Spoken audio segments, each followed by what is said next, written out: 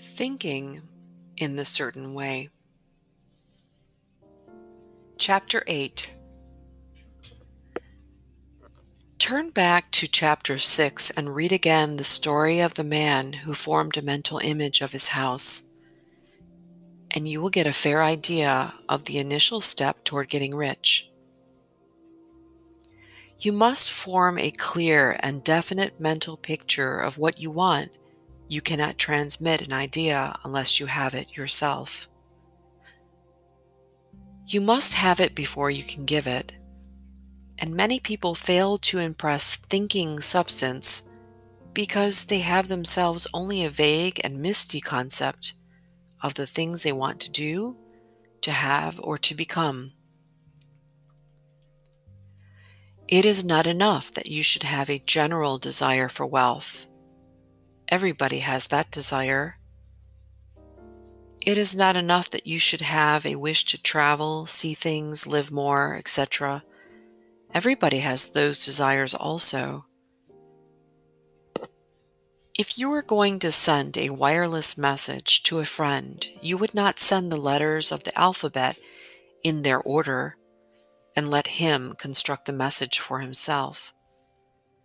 Nor would you take words at random from the dictionary. You would send a coherent sentence, one which meant something.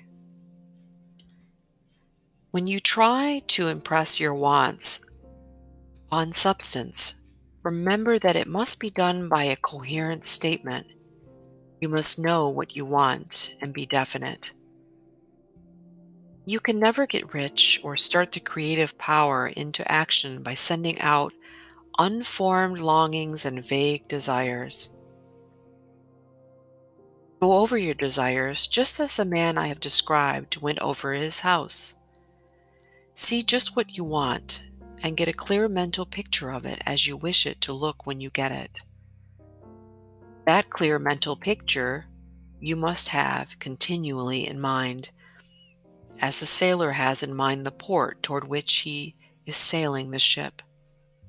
You must keep your face toward it at all time.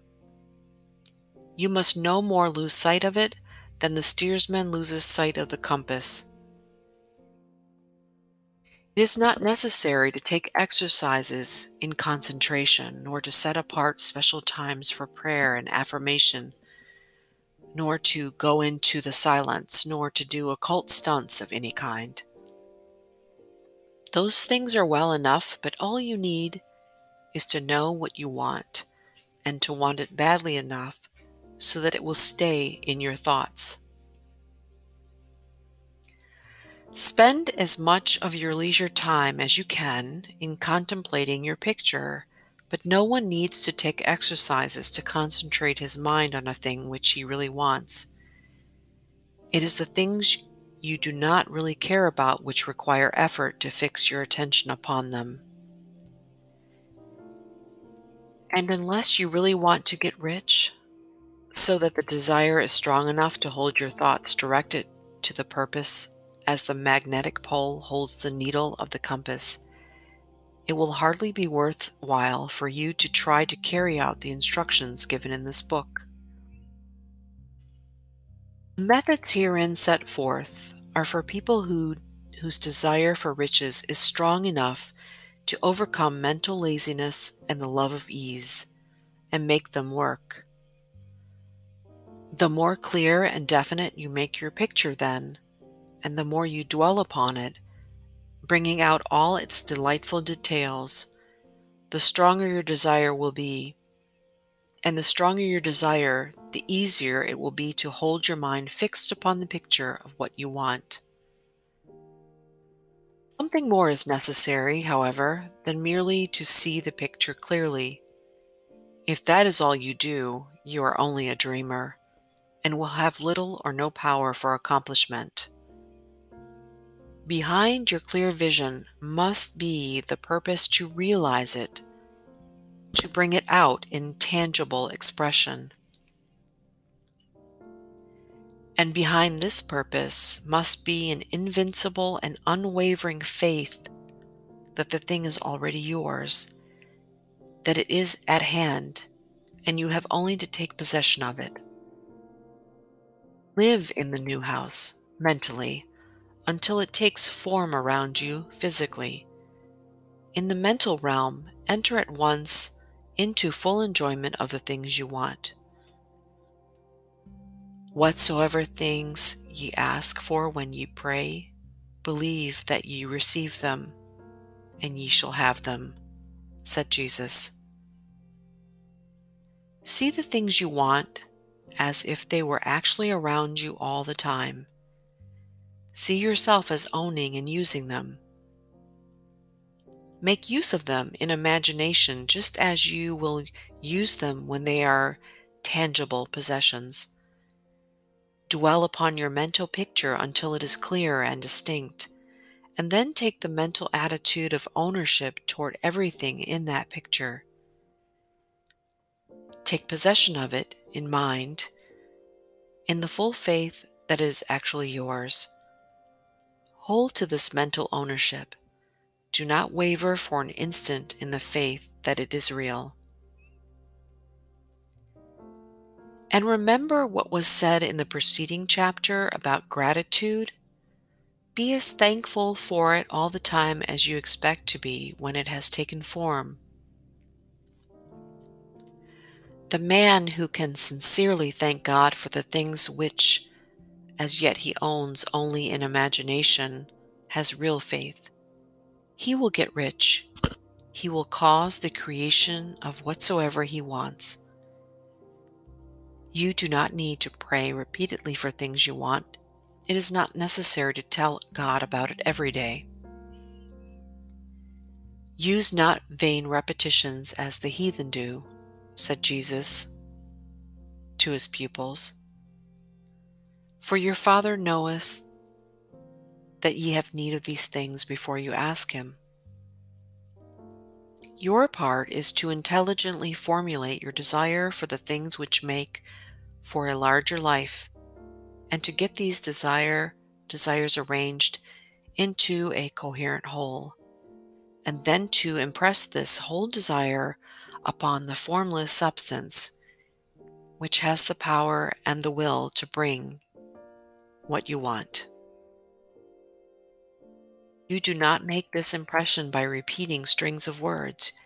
You make it by holding the vision with unshakable purpose to attain it, and with steadfast faith that you do attain it. Answer to prayer is not according to your faith while you are talking, but according to your faith while you are working. You cannot impress the mind of God by having a special Sabbath day set apart to tell him what you want, and the forgetting him during the rest of the week. You cannot impress him by having special hours to go into your closet and pray, if you then dismiss the matter from your mind until the hour of prayer comes again. Oral prayer is well enough and has its effect, especially upon yourself, in clarifying your vision and strengthening your faith. But it is not your oral petitions which get you what you want. In order to get rich, you do not need a sweet hour of prayer. You need to pray without ceasing. And by prayer, I mean holding steadily to your vision with the purpose to cause its creation into solid form and the faith that you are doing so. Believe that ye receive them. The whole matter turns on receiving, once you have clearly formed your vision. When you have formed it, it is well to make an oral statement addressing the Supreme in reverent prayer, and from that moment you must, in mind, receive what you ask for. Live in the new house. Wear the fine clothes. Ride in the automobile. Go on the journey, and confidently plan for greater journeys. Think and speak of all the things you have asked for in terms of actual present ownership. Imagine an environment and a financial condition exactly as you want them, and live all the time in that imaginary environment and financial condition. Mind, however, that you do not do this as a mere dreamer and castle builder. Hold to the faith that the imaginary is being realized, and to the purpose to realize it.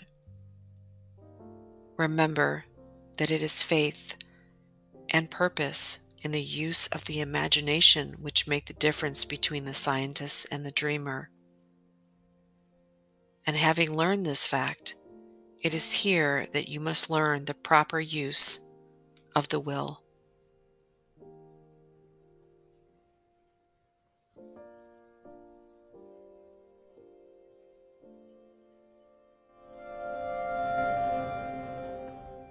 Hey, Michelle here.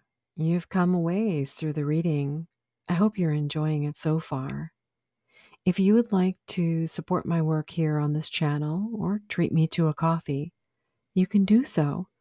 Simply visit mindreaderaudios.com/coffee. I appreciate you listening in and I hope to hear from you soon. Now back to the reading.